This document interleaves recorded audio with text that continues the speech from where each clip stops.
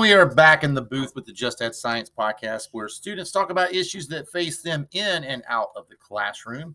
Today on season 5, episode 3, we're going to continue our series on the Winston-Salem Forsyth County Code of Conduct. And today we're going to be touching on one specific part of that, and that is respect and value everyone. Respect and valuing everyone. I've got 4 people with me in the booth today, and they are Sailor, Reagan, Hannah, Lily. And I'm going to turn it over to them so they can get going. Respect means to respect other beliefs and opinions. You can have respect by listening to your parents and teachers.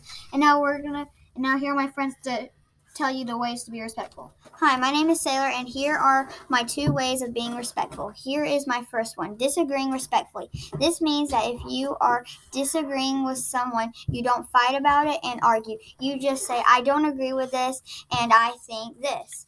And I think that if we disagree in a nice way, it will prevent fights. Here's my second way.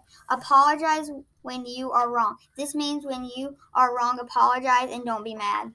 Hi, my name is Reagan. These are 2 ways you can show respect. Listen to others even though sometimes you want to go play, but still listen. Now here is my second way to show respect. Do you want to say you'll do it? Then you are going to do it, and then you don't. Hi, my name is Lily. These are the 2 ways you can show respect.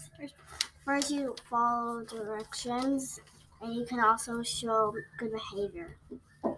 And you can also show respect by agreeing with other people's opinions. Those are the 2 ways you can show respect. And that looks like it's it for this episode. Looking forward to see you on the next one.